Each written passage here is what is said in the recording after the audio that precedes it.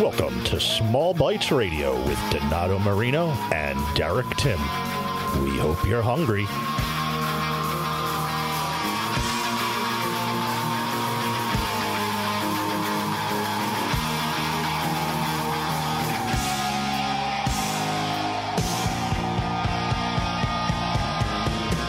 Round spaghetti you can eat with a spoon. Oh, SpaghettiOs. Hit it. Where's the beef? Cookie. He likes it. No soup for you. No soup for you. No soup for you. Feed me more. Long as I can have you here with me, I'd much rather be forever in blue jeans, babe. Welcome, everybody, to Wildfire Radio, Small Bites. I'm Donato Marino with DNL Bean to Barista Service. And welcome, Derek, back from his hiatus. You missed me, didn't you? I did. I mean, first of all, 2020's just been a year from start to finish. Well, I shouldn't say start. It started off pretty well. From in the beginning. Yeah. And then it sort of went a little downhill from there. And I know that we put you in good hands with actor John DiRenzo. Yes, he was definitely an inspiration. Heard raving things. People loved hearing him. And our fans always enjoy having him on. He did a fantastic job. So thank you, John, for filling in my seat while I had a little break from the radio, even though I guess 7 months wasn't enough for me originally when we took our original hiatus. But I'm Derek Tim of BlueJeanFood.com, and it's great to have everyone here. But it wouldn't be the same without talking to another John. We just fill everyone. Any slot that we fill is usually just filled in with a John. But this John is John Howard Fusco. And how's it going, buddy? Evening, guys. How are we doing this evening? We're doing great. Doing great, John. So what's hot and happening? So, well, as the big news, and probably everyone knows this, but with the spike in COVID cases, the city of Philadelphia has decided to put a ban back in place on all indoor dining. The restriction took place effective November 20th. The ban will be enforced for at least 6 weeks and possibly till the end of the year. There's currently a group of restaurant owners who have filed a lawsuit against the mayor to try to block this ban. But we'll have to see what's going to happen with that. But right now, indoor dining has been banned in the city as of November 20th. The toll of the pandemic on the Philadelphia restaurant scene continues. We've lost a couple of more restaurants in the past couple weeks. We lost Res Ispa, which is a highly regarded restaurant, and Grey Lodge, which was well regarded as far as in the Philly beer scene. Both have closed in the past couple weeks. So, again, the toll continues on the restaurant scene. On the Jersey side of things, our friend Marco at 42 Freeway reported. No, we lost John. Well, whatever he reported, hope it was good news. We seem to be having a little bit of technical difficulties. 2020 seems to be really bothering everything all around. What I would like to do, if I can. Yeah, go ahead, Don. We got plenty of time. We got an hour to waste. You know, I have a victory garden, and I work with a lot of great guys and gals. And, we grow food and we share it with the community.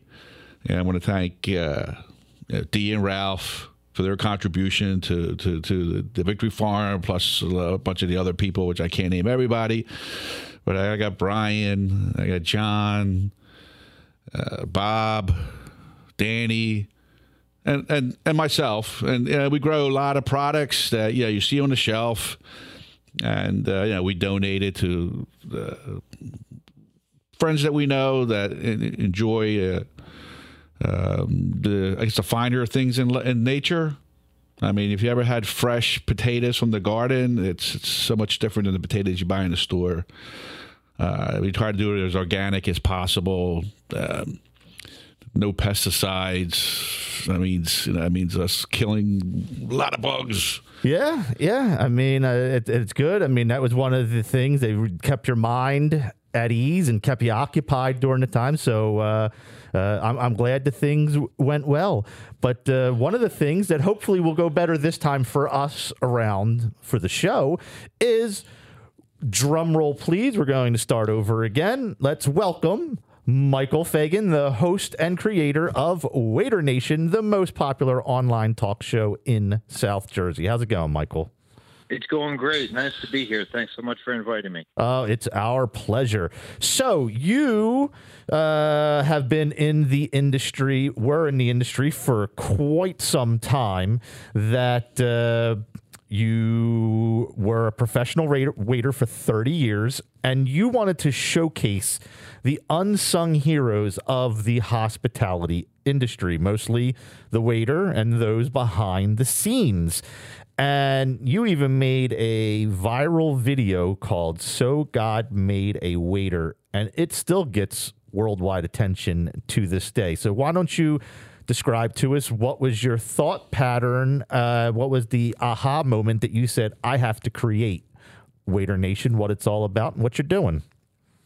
Sure. So the original idea was every time a film crew came into my restaurant where I was working, they'd go right into the kitchen and take pictures of the food and talk to the chef. And I thought, well, we're out here and we do half the experience ourselves. I don't think that no matter how good the food is, it could make up for bad service, but service can often make up for bad food. So I thought, well, I know a bunch of talented front of the house people, and I'll get a camera and I'll go out and we'll start filming interviews and we'll just find out these interesting characters. So I started off on the beach with my buddy Mike, and he's a lifeguard and he's a waiter. And then I went on to other places, and there was a singing waiter, and then some restaurants invited me in, and we went to Ruth Chris, and we went to Borgata Casino, and I went to Manhattan, and just started interviewing these people. And the comments were incredible. They were saying congratulations to all my guests. And I thought, boy, that's strange. You're just saying congratulations to a waiter. And it started putting a lot of attention on these people. And it would say, when you go out to dinner, wouldn't it be awesome if one of my guests waited on you because they have a backstory and they're talented and they're well-spoken and they're interesting people? And So God Made a Waiter came along just out of the blue. Paul Harvey's famous poem, So God Made a Farmer, and then it became a Super Bowl commercial, So God Made a Farmer. And there's a lot of copies, So God Made a Mother, So God Made a Dog. And I thought, there's no So God Made a Waiter. So it took me about 2 months to write it out. Then I bought all the pictures and asked some friends if I could use their pictures, and we put it in and edited it out real nice. And actually, I thought everybody was going to think, oh, well, this is silly. You know, what are you doing writing a poem about waiters? And went viral around the world. I get comments still from like East Europe and Asia and Canada and all across the country. In fact, every morning I wake up to notifications and it says, your post was shared 10 more times, 8 more times, you know. And I see all the comments of people saying, like, this is what we do. This is why we're here. I brought tears to my eyes as I listened. You know, it's moving. So I got a lot of satisfaction out of that. So the pride that I take in my craft that I've been doing since high school, I see that we're all doing the same thing. And during COVID, I started interviewing people around the country and around the world. People were calling in. I was doing virtual interviews like everyone. And people were calling in from Europe. And during COVID, we're all going through the same thing. We were all shut down. We're all on many restrictions, whether we're open, whether we're closed. We were all scared in the same way. We all have, you know, just like everyone else. Yeah, I mean, it brought us all together. What's happened in this industry, and Don knows quite well because you're in the coffee industry, D&L Coffee Service. So there's always been a behind-the-scenes aspect of the business in hospitality, whether it be the waiter, the machine worker who's fixing the espresso in the coffee machine and making the deliveries. And you were able to highlight that. But I don't think anyone saw the day that you individuals would be considered frontline workers, because now it's come to the point where you're making a decision in this business. Am I going to stay home like many others who are staying home, or do I go out there and put myself at risk because others need to eat, or I need to make the delivery of coffee for people or fix a machine? It's taken a whole new spin that I don't think anyone's ever seen. And I find it refreshing that you are able to bring these individuals and spotlight them on your show. So great job. Thank you. Yeah, you know what else is really nice, that we do decide to go in and work, and before we went back, we didn't know what to expect. And you know what we really found out is how much we're needed. And that might sound silly at first, but people need to get out and socialize. They need to celebrate. When they come out, yeah, I'm masks up and I have glasses on and I have gloves on, and we're doing all the right things. And people are social distancing, sitting far away. But you know what? We don't talk about COVID when they come in. They talk about their day. They have a drink. You know, we laugh, we talk. They're with a party, or they're with their other company, and they're just enjoying a good time. And no better time than these days. Do you need, a couple hours out to have a great meal, have great conversation, have a great experience, and a couple drinks? I mean, I think that that's what really happens. And I find it when people leave, they want to shake my hand. We can't shake. We elbow bump, They say, man, we just really needed this. We haven't been out in a long time. Yeah. And we just really needed this. Thanks so much for everything you did for us tonight. Without a And doubt. I don't feel like I'm doing anything different, but it's looked at a little bit different. So it does, it makes me appreciate what I do even more. It's brought into perspective of how important the industry and its workers are, because our daily grind of life, it was sort of invisible for the large part of history and to many individuals. But with your show, it's wildly successful. As we mentioned, you're the most popular online talk show in South Jersey with Waiter Nation. So I'm going to ask you a two-part question. First, you've had many people on the show. Who would you say has been your favorite guest, whether it was a surprise, as someone that you never thought would be a fantastic guest, or someone that you always wanted?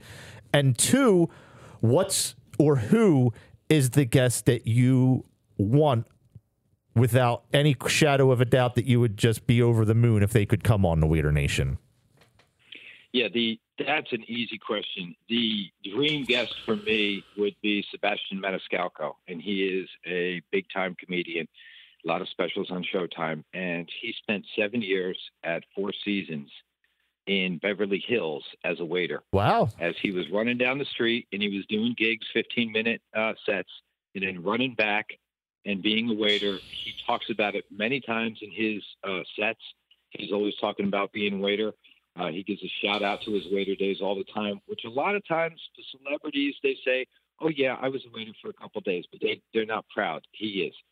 And he comes to Borgata, he sells it out all the time, and that would be my dream guest, to talk about how he made that jump and his time in the restaurants compared to now. He lives like 2 miles down the road in Beverly Hills from the restaurant that he used to work in Gwen Stefani's old house. Oh, wow. So, I mean, it's a perfect inspirational story. And whenever I hear him talk about it on TV, he does it with a lot of pride. As far as a favorite guest, I don't know if I have one. I have a lot that really were fantastic. And but my favorite show would have to be the one I did at Borgata at Old Homestead Steakhouse, because I worked there, and some of the best, and I said some of the best waiters in the country work there. And I believe that. And the story was so great, and it touched a lot of people. And even to this day, when people will stop me in the restaurant and say, hey, you're the guy that did that story at Borgata, right? And I say, yeah, I did. I shed the spotlight on everybody over there. So there were 5 waiters in the story, and everybody told a little bit of the whole story, and it was great.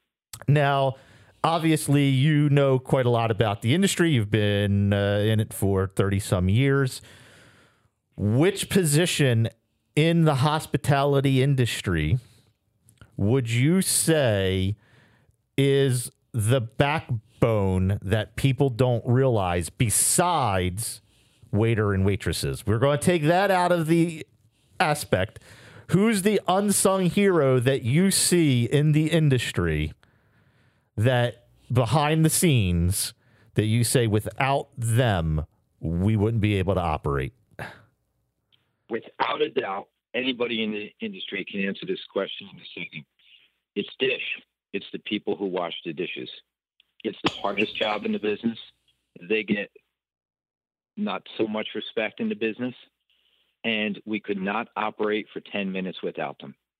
And they're 100%. Those are the guys that at Christmas time you go back and you do what you can and you take care of them. Those are the guys that you thank when you walk in the door, when you walk out of the door. Those are the guys and women that, hopefully the chef is saying, hey, I got some food over here. Grab something before you leave. Those are the people.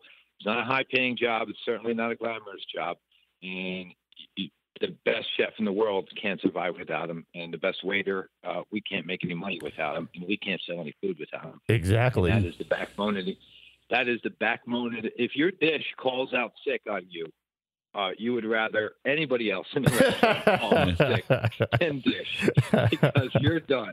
You're done without those guys fighting hard to keep you going. Without a doubt. But Michael, I want to say it was such a joy talking to you. I really am thrilled to be able to have you join us. I'm a big fan of yours. I know that you have had one of our correspondents, Chef Christina Martin, on your program. So we thank you for having her join you guys. It was she raved about her experience and how much she enjoyed it. So thank you for gracing us. And hey, maybe one day, Don, maybe we'll be on. God willing. I'd love to have you guys on. Well, we would certainly love to join you as well. But, Michael, why don't you give out social medias, websites, or anything like that before you go? Best way to find me is just you can Google So God Made a Waiter. It'll come up all over the place. And Facebook is my biggest audience. I am on Instagram and also on Twitter as well, though. Perfect. Just Waiter Nation. Perfect. Have a great night, Michael. Thanks for joining us. Hey, I appreciate everything. Enjoy the night. You do the same. Take care, Michael. Bye-bye. Yeah, Don, I mean, like he said. Yeah, the dishwasher is... A lot of people don't think about him. No, sir. Or her. Because if the dishes aren't clean, nothing's moving. No. They're just going to pile up and nothing's going to be done until them dishes are clean. And I'll tell you what, you're in the kitchens all the time. Yeah. We're not talking about the dishwasher that people are used to having in their homes. No. Tell people who are not familiar what these contraptions look like. I mean, they're massive for the most part. They're massive, and they reach temperatures that the standards for restaurants are a lot higher because there's so many people eat off the same plates. Burn your skin right so off. The temperatures have to be at a certain degree to make sure it kills whatever bacteria or any foreign, objects that fall on there, dry out on there, whatever the case is, until the dishes come out. They put it on one end, cleans it, comes out, dries them, stack them. No, the machine don't stack them, but the people stack them. Exactly. And to make sure, and they inspect them to make sure that they are clean and there's no problems with the dishwasher not working correctly. Yeah, and like you said, Michael Fagan of Waiter Nation, dish is one of the most important aspects of a restaurant. If it's not working well, your restaurant's going to be in for some trouble. And our next guest, from all the way down under, I'm sure halfway across the world, she'll agree with Michael Fagan. And that would be Chef Danielle Alvarez. And she's come out with her debut cookbook, Always Add Lemon, Recipes You Want to Cook, Food You Want to Eat. So first, it's such a joy to welcome you, Chef Danielle. And let's just continue with our conversation that me and Don were having from Michael Fagan. Would you agree the biggest unsung hero in the restaurant is dish, because that's the grunt work that mostly nobody wants to do? It's low pay, and it's got to be done well and quickly.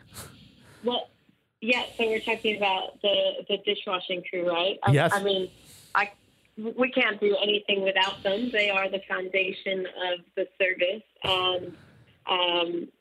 My team of we call them kitchen hands down here in Australia, but they're super crucial. They're a part of the team, and they help everything run smoothly. Yeah, without a doubt. But we want to get to something that's really going to make everyone happy. And Don over here, when we sat down and I put the cookbook out for everyone to see in studio, Don immediately grabbed your cookbook. He just gravitated to it. And why is that, Don? Because I put lemon on everything. as soon as Don saw the title, People look at me like I have four heads. People look at me like I have four heads. You put lemon on steak? You put lemon? What are you, crazy? I said, "What? You rather put all that sauces and stuff on it that you really don't need?" I mean, people don't realize how much of a flavor enhancer that lemon is. Seafood, steak, the pasta. It enhances a lot of flavors. Yeah, everything. so as soon as he saw that title, it was hands off. No one else was getting the book. But this is your debut cookbook. You're American born, and now you are noted as one of the most exciting chefs cooking in Australia today. So why don't you tell us a little bit about yourself and how you ended up in the land down under? All right. Well, that's a very generous introduction, but I was born in Miami, Florida. Big Cuban family, lots of food growing up, lots of cooking with mom and grandma and that kind of stuff. And I decided to go to culinary school later in life, later as in being like still my early 20s, but I had studied art history at University of Florida and then moved out to California. I got a really great kind of entry into hospitality. My first kitchen job was working at the French Laundry as an intern. And I spent about a year working there. I ended up working on the floor, etc., and got some great jobs in California, San Francisco, and finally at Chez Panisse, where I spent the last 4 years, really world-renowned restaurant that's been there for almost 50 years. And it was an Australian contact that asked if I was interested in opening up a restaurant in Sydney. And I just happened to be at a point in my life where I could make that move, and I did. And I have to say that when I visited Australia, it is such a beautiful country and so diverse. And the thing that really blew me away about Sydney is it being such an urban area.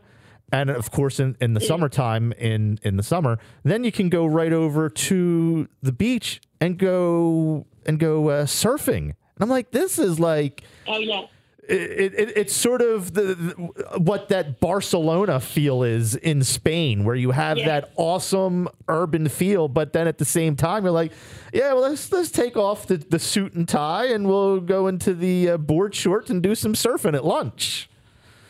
Yeah, I mean, the people here really take advantage of that, too. The beach is a part of everyone's life. So many people I know go for a swim before they go to work.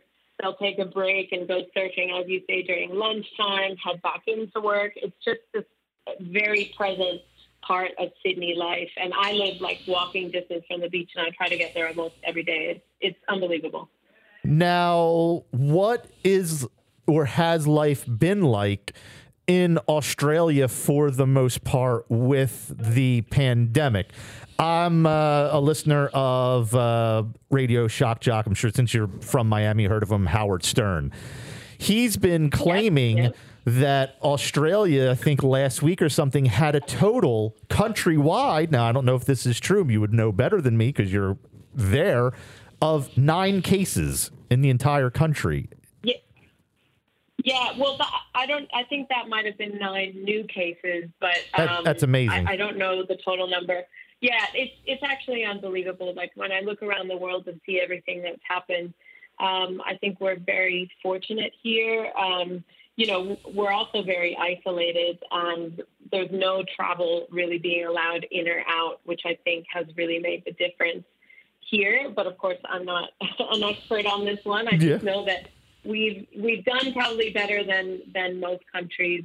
At the restaurant, for example, we were closed for a couple months back in March, but since we've reopened in June, the cases have been so low, we've almost back to our normal capacities, and life is feeling very much like it used to. So, that's pretty good. I know it's very rare. That's astonishing, and congratulations to Australia and its government and its citizens, because I'm sure you guys see on the news here in America, it probably couldn't get any worse. It probably will, but we're going in the reverse instead of forward in many aspects. But let's get back to Australia.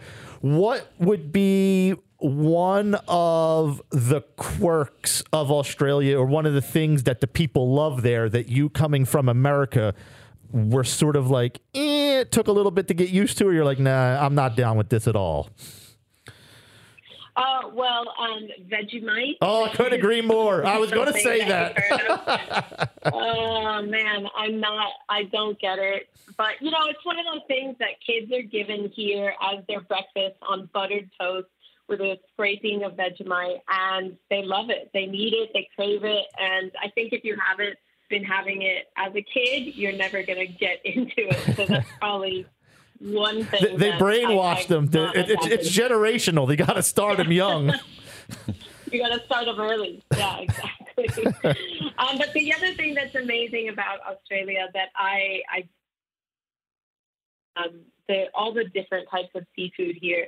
And I think it's really cool to see young kids here eating sushi and raw oysters. And that's something that they just obsess over. And I've really learned a new appreciation for seafood that I didn't really have in the U.S. because I just wasn't exposed to that many different kinds of shellfish, finfish, all the different things. And that's pretty special here. That's awesome. Now, getting back to where you're at now you are overseeing the kitchen of a restaurant called Fred's, which is just a cozy little location. It's a 60-seater, and you're focused on ethically produced seasonal fare. So if we're going to make our way 28-hour flight all the way across the transatlantic to get to Sydney, and we want to eat at Fred's, what is the number one dish you would say is a must-have of yours? What's the signature item that everyone coming to Fred's must have? Well, we change the menu almost every day. Every day? Not one thing. Yeah, a few things every day. So there's probably not one thing that you'd be able to get every time you came. But I will say we always have lamb on the menu, and we cook in a big wood-burning grill. And sometimes we do whole lamb legs hung by a string that just kind of slowly turn in front of the fire. It's a bit like a vertical rotisserie idea that's called lamb leg à la ficelle. And then other times we're using different cuts like lamb chops that we grill as a whole rack and slice them off. And I will say some of the lamb that we get here in Australia are the best in the world. And oh yeah, Australia is definitely known for some of the best, the best lamb. Now you've worked aside some of the world's greatest chefs. You've taken lessons, skills, and taste acquired from working with them, not only in America but also in Australia, and you made that transition and put the knowledge that you learned and put your kitchen smarts into this collection of recipes into the book, which as Don, I'm going to let you read the title of the book out because you're the one who snatched it up so fast. Go ahead. Always add lemons. No, I want you to say the title of the book, not what you do on all your food. That is the title of the book. So, it is. So as he said, it's always add lemon. Why don't you give us what was your favorite part or your favorite recipe in this book? What really made it a joy to create the cookbook? Because it's really wonderful. I love it. Yeah, thank you so much. I think my favorite part is that as a young chef and as a young cook, I always look to cookbooks so much for inspiration and knowledge.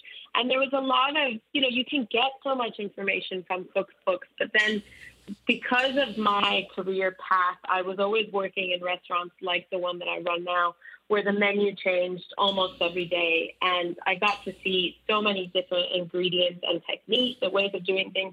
And also, I made a lot of mistakes, and I messed up a lot of stuff. And I wanted to put the knowledge in here that I think takes, good cooking and takes it into great cooking. And it's a lot of things that I learned through trial and error, but also things that people taught me along the way.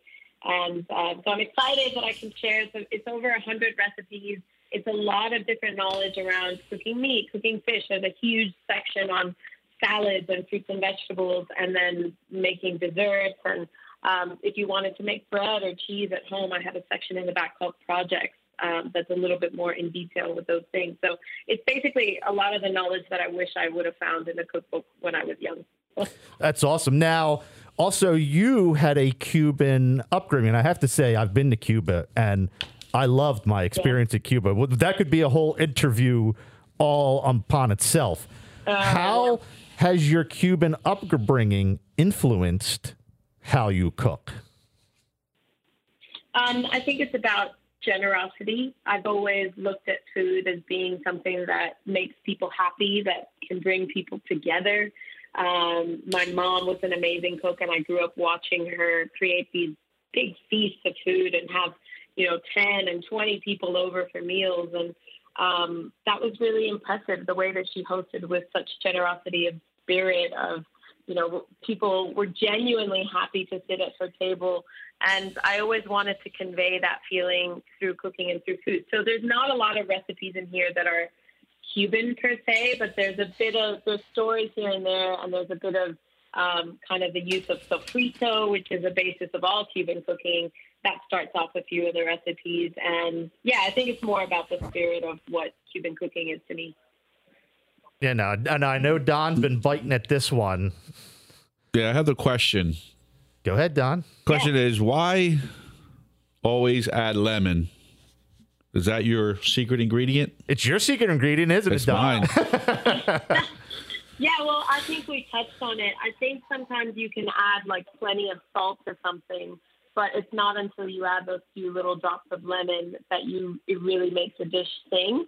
It's about balancing that richness sometimes of oil and fattiness, and a little drop of lemon can really cut through all that. And it doesn't have to be lemon. Like, not every recipe in the book has lemon, but I use vinegar, I use limes. Sometimes it's something fermented, which has a bit of acidity as well. So anyways, it's just about making things taste really fresh and bright. Cool. That's kind of how I like to cook. That's awesome. Well, I couldn't agree more. As we said, Don was thrilled. He loves the book. I love the title.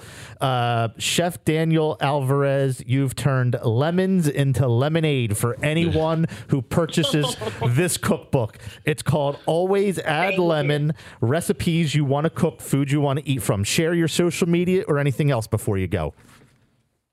Yeah, so Danielle Marie Alvarez is my Instagram, and I post recipes on there, and you can find all the information about the book, etc., on there. That's great. Thank you very much, Danielle, and looking forward to going through your whole book and trying every recipe, and I think it's going to come out great. Good. Thank you so much. Take care. You too. Great talking to you. And last week when we had Fusco on, he mentioned about the eating habits of our president. Oh, yeah, I remember that. Yeah, who knew that? No, it wasn't Fusco. It was Dorenzo. I'm sorry, Dorenzo. My mistake. That's why we always fill the show in with a John. It's a John and a John. I should have said John. It would have been okay. Exactly. And it's amazing how the president likes to eat steaks super well done and McDonald's, and where Biden more of a ice cream hound, if you want to call it. Well, I mean, I think we all have our sort of, I guess, things that would embarrass us for everyone to know what we're eating. But the one thing that I do know, Don, is that our next guest is able to turn anything that he puts his mind to into something amazing.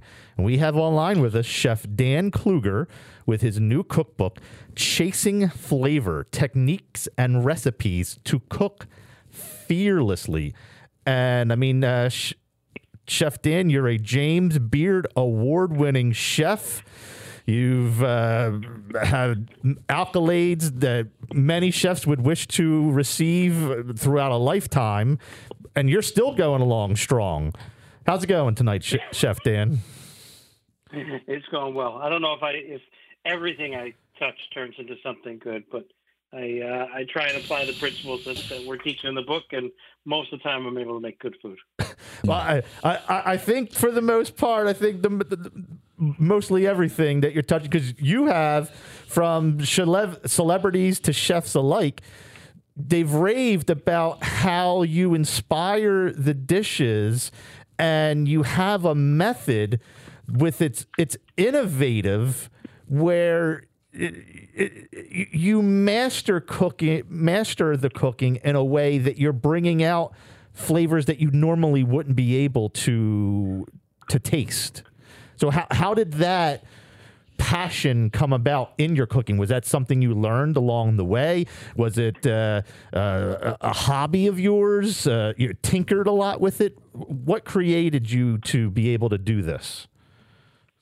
Well, I mean, I think there's a few factors. One is I learned early in my career, especially working with Chef Floyd Cardoz at Tabla, which was an Indian-inspired restaurant. The late, great Floyd Cardoz was a master of spices, but more importantly, a master of flavor and balancing flavor. And that's something that I learned early on in my career, and it's been an important backbone to my cooking, and the fact that I like every dish to have this balance of flavor. I like that, what we call peaks and valleys. One bite has this, the next bite has that. And so you have sweet, sour, spicy, salty. Then we balance textures with crunchy and soft and creamy and rich, et cetera. So, balance to me is really important. And so in cooking and creating dishes, I look at how do I create this balance? And it could be something as simple as charring a vegetable, getting like a lot of char and roasted caramelization on the outside of it that completely changes the vegetable from what you know it. Maybe broccoli to me is kind of mundane, but now we char it up really well, and it tastes more like a steak or something. I mean, it's like just completely different. And then we make these really incredible sauces. Maybe they're sweet, sour, spicy, and so by just putting a little bit of that with something like the broccoli, you take it from a very bland or simple vegetable to something really exciting to eat. And so that's kind of what sparked my interest, and that's what I do on a daily basis when I'm cooking. And it's really impressed me, because as you mentioned, you're tinkering in all these different directions, but you're making sure you're getting all of the flavor profiles, or that umami that they say. You're grabbing that other boom flavor to come out to the person who's eating it in a way that a regular technique would not. And I really enjoyed, as you discussed, the way that you're bringing vegetables out, because I'm a carnivore through and through. I could eat meat the entire day. Not to say that I don't enjoy vegetables, but unless they're prepared in a way to wow me, it's sort of second fiddle. What I liked about your book is the entire area that you have for the vegetables, and the one in particular was the grilled carrots with sweet and sour carrot sauce. And it really took me away to all of the barbecue competitions that I used to judge, being a KCBS certified judge. And I never thought about how most barbecue sauces are based on tomatoes. And I have to say, I never judged a single competition where someone took the task to up the ante and do something like carrots. I just think that would have been brilliant. And I love that, how you're breaking that out into your cookbook. Something so simple as carrots, you're breaking it to the level that you could make a barbecue sauce out of it. Yeah, I mean, I think in general, there's 190 some odd recipes in there, and I would say probably 2/3 of them are vegetable focused. And by no means am I cooking vegetarian or focused on being vegetarian. I just have a a love for putting the vegetables first. And most of the time when I'm thinking about a dish or food in general, I'm thinking about the vegetable and that being the center of the plate rather than the protein. And so I think about, what would be really exciting with whatever vegetable I'm looking at and whatever vegetable dish I've started to come up with. And then I think, okay, well, a piece of fish would go really well on this, or, a steak would go great with this, or a pork chop. So kind of work backwards from where I think a lot of people do. And then, we look at sort of not trying to be trendy in any way, but, how do we take something that, for me, a lot of the cooking is like, it's based on something that's approachable. It's based on something I grew up with. It's based on American food, whether it's, again, barbecue or pizza, even though it's not totally American, but, we take things that are very approachable and then we think, okay, how do we kind of flip it on its head a little bit and change it without trying to deconstruct it and make it some kind of crazy dish. And so in cases like something like the carrots, we looked at that and said, well, we want to kind of make them smoky. We want to grill them. We want to char them up. We want to treat them as if they were a grilled steak. And so from there, we kind of thought, okay, well, they could use some barbecue sauce. And from there, it kind of turned into, well, let's not make a normal barbecue sauce. Let's make a carrot-based barbecue sauce. And that's kind of how a lot of those things happen. And some work, some don't. But I'll tell you that the ones in the book definitely work. Well, and the one thing that I really think was brilliant, and I hope that more cookbooks will come away with this, even though you'll probably remember and say, you know what, they're ripping me off, is the takeaway portion. I like how you worked with food writer Nick Falshald, and the majority of them have a little sort of paragraph of what the takeaway is. So the reader and the person at home is taking a valuable lesson that the home cook is honing in and understanding what the thinking process is and how it all works. So I really enjoyed that. Yeah, I mean, Nick was incredible in general, but really great at saying, hey, there's so many great things here that you're doing that we want people to learn. So why don't we create this little, I wanted the recipes to tell a story and not just be a simple recipe. And so he said, why don't we create these little takeaways, these notes that are important. And they could be a little bit more scientific in terms of, why you blanch something or why you're slow cooking. But a lot of them are, how do you take something from this recipe and use it somewhere else? And that's why we talk a lot about this book being something that should give cooks the confidence to cook. It should give them the confidence in the kitchen to not just feel like they have to read the recipe straight as it is, and instead they can veer off course and say, I don't have Brussels sprouts, but this would go great with, English peas or whatever the case is. And so we're just trying to help them kind of build a pantry that works. Well, you did a fantastic job. The photography in this is fantastic. The step-by-step instructions are easy enough for everyone to understand. You hit a home run with your debut cookbook, and I want everyone to go out and purchase it. And it's James Beard award-winning chef Dan Kluger. He's the author of Chasing Flavor, Techniques and Recipes to Cook Fearlessly. It was a joy talking to you, and I hope you join us again sometime soon. Thank you. I appreciate that. Have yourself a great night. Bye-bye. Yeah, I mean, like he said, he didn't do it on purpose, Don, of having the book be 2/3 vegetable-based, but it really turned out beautifully. Well, I mean, any well-prepared vegetable is always a plus to a meal. But I mean, you could eat meat all the time by itself, but like carrots are nice and sweet, and you put a nice sauce on it that he made. I mean, that adds to whatever type of meat you're going to cook it with, especially if it's a gamey type of meat. It calms it down a little bit so you can enjoy like deer or buffalo or one of those meats that have a little bit more taste than regular beef would. Yeah, and also when he's saying how you've got to char it a little bit, thus bringing the sugars out to caramelize it. A lot of people don't realize the amount of sugars that certain vegetables have that can really enhance the dish and the way that everything tastes. And he sort of mixes everything in beautifully, and it was a great job. Yeah. But I will say I'm angry at myself for not asking the one question was, so how many times should we add lemon?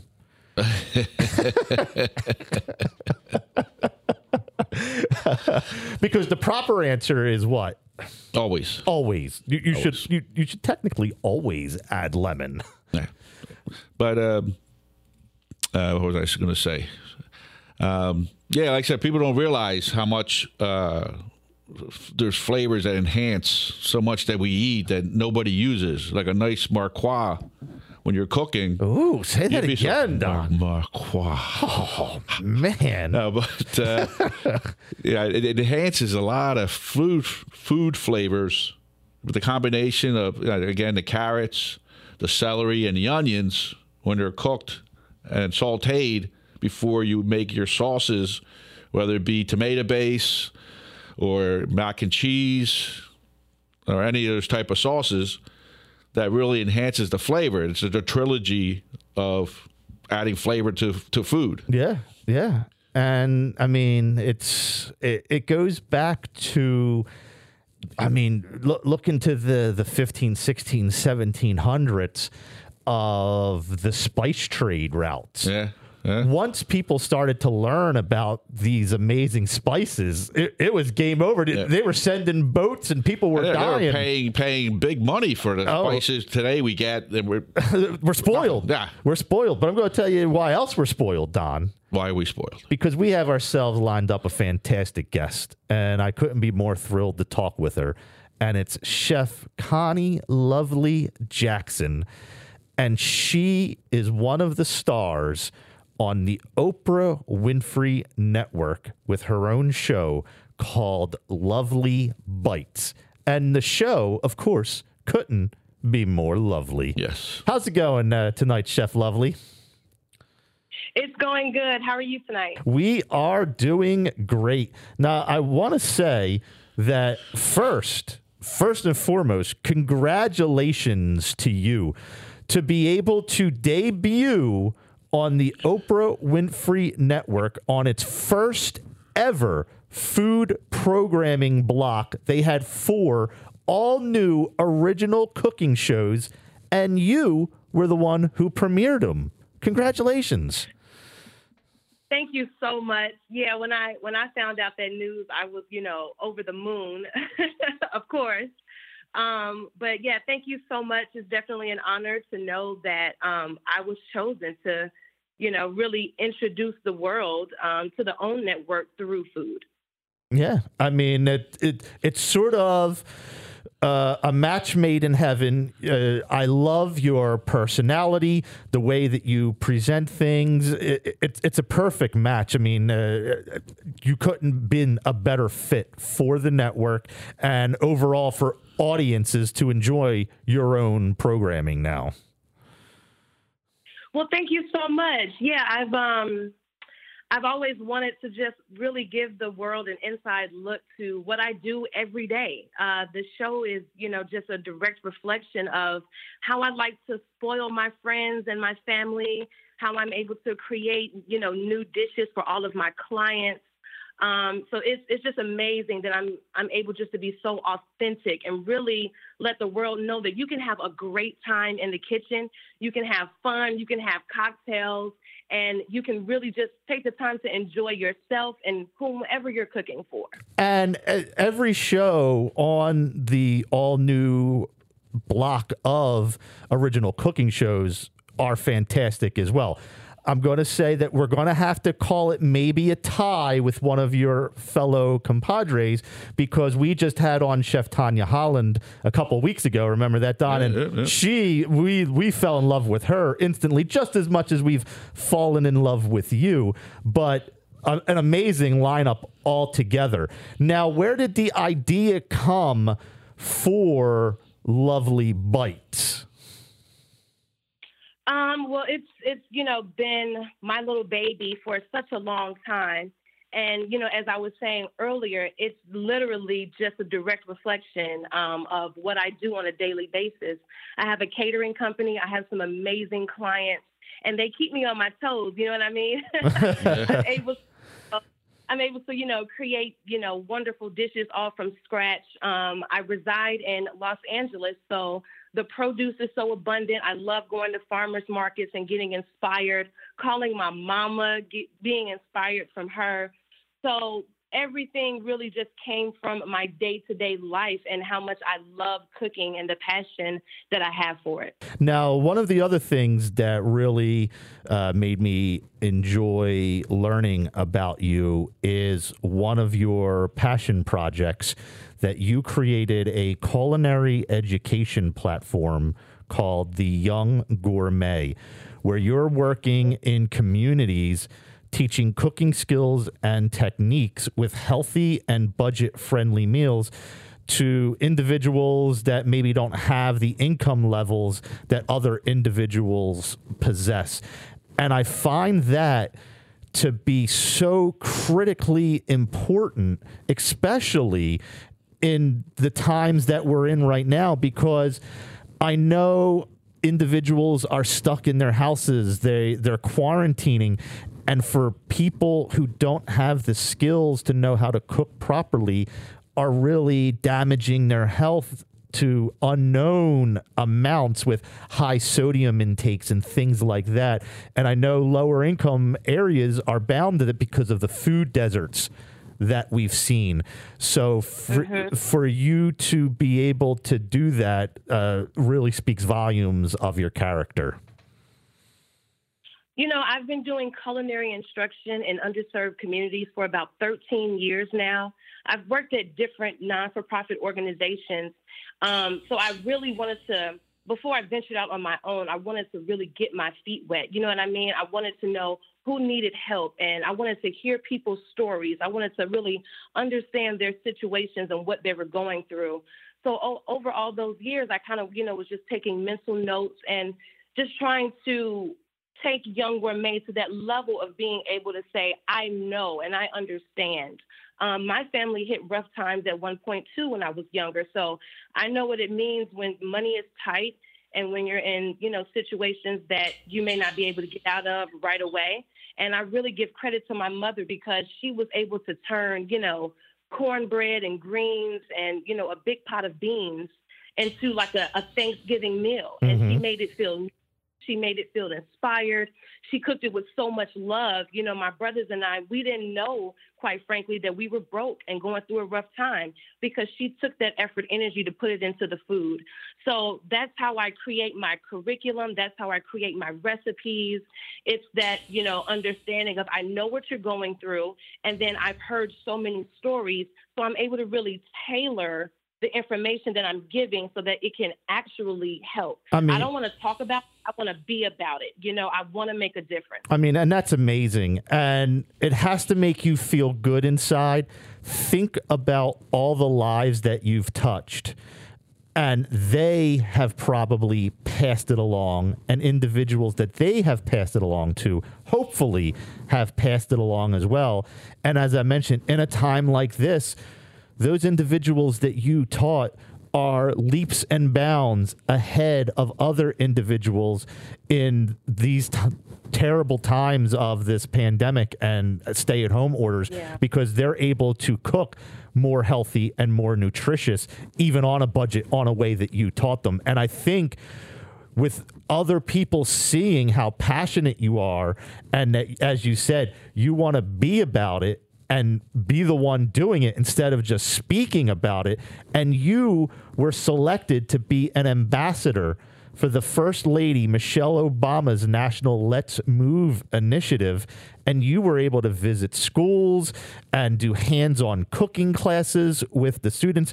Your career has really been amazing. And I'm thrilled that you're now able to take all of that passion and the way that you can inspire others and bring it to the OWN network. And you're doing a fabulous job. Well, thank you so much. It was definitely an honor to receive an email from the White House. At first, I was nervous, like, what's going on?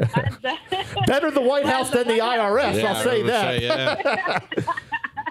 Yeah, so, but opening up the email and having that moment to say, wow, a fellow Chicago native, the FLOTUS, our forever FLOTUS, she, saw the work that I was doing in the community of Chicago, my hometown, and she said, hey, I want you to come and help me, expand my message and what I would like to do, during this administration. So I was just so humbled and so honored for that opportunity. I was able to go to new schools and teach that I had never been in before, and I was able to go back to schools that I already had a relationship with. So that was definitely a mark in my career that really, still means a lot to me to this day. But, going back off what you said a second ago about, people being able to take these skills, you know what? I'm able to actually witness that. I do culinary instruction with children, and then it goes and it trickles down to the teachers and to the principals. And then I talk to the parents. And then the parents come to me and they say stuff like, I can't even have McDonald's anymore because of you, Chef. I have to actually go home and bake my French fries instead. And I'm like, you're welcome. Cooking is a life skill. I'm not here to tell anyone what to do. I just want to give people all of the knowledge that I have just to equip them to make a better choice, a healthier choice. And then get into the kitchen with your friends and your family and your kids. Teach your kids, up front how to properly cook a vegetable, how to, cook a nice protein for themselves. And those are skills that they'll carry for a lifetime. And then, continue to pass that on to people that they know. And then it trickles down to the community as well. And I couldn't agree more. And I think you're doing that on a larger platform now, even though with the show, you are not only teaching these skills in healthy ways, but you're also having fun with what you're doing on the show, showing festive foods that are both tasty and gorgeous. I mean, you're using edible flowers, gold leaf, other touches of little elegance on all your signature dishes with I couldn't have been more thrilled about. And what I really like is that the show is approachable. Your positive attitude is just infectious, and that you focus on the fun and celebrating these occasions for everyone to get around. And Lovely Bites is just fantastic. And I want everyone to tune in. It's Saturdays on the OWN network at 12 p.m. Eastern Standard Time. And it was really a thrill talking to you, Chef Lovely, and we couldn't be more proud of everything that you've accomplished. And do you want to share any social medias or anything like that before you go? Yeah, everyone, please reach out to me. All of my socials are the same, at Chef Lovely. I love to talk food. I try to get back to every single person. I answer all the questions that you have, especially with the holidays coming up. You can also contact me at cheflovely.com. That's my website. Thank you so much for having me and giving me this opportunity just to talk about, Lovely Bites. I'm really excited about it. I'm so happy that you're picking up my vibes, which is approachable, fun, entertaining food. So yeah, just thank you so much, everyone out there. I hope you tune in. I hope you love what we're doing here. And I look forward to continuing the conversation all about food. Well, there's no way that we couldn't pick up your vibe, because Lovely Bites meets Small Bites. It was a match made in heaven. Absolutely. Have yourself a great night. And we're going to be talking to one of your fellow Hell's Kitchen alums, Chef Barbie Marshall. Hopefully we didn't run out of time, and you have yourself a great night. You as well. Thank you so much. Take care. No problem. I think Taylor just said that we're running out of time, so I'm going to have to apologize to Chef Barbie. I think she was on hold. So John Howard Fusco, we apologize. That segment didn't go through well tonight. Chef Barbie, we apologize. We didn't get that segment in. Don, why don't you wrap it up quickly? I'm Donato Marina with D&L Coffee Service. I can be reached at 215-365-5521. You can find us on Facebook anytime, 24 hours a day, 7 days a week. And I'm Derek Tim of BlueJeanFood.com. This is Small Bites on Wildfire Radio. We're on Sundays at 6:35 p.m.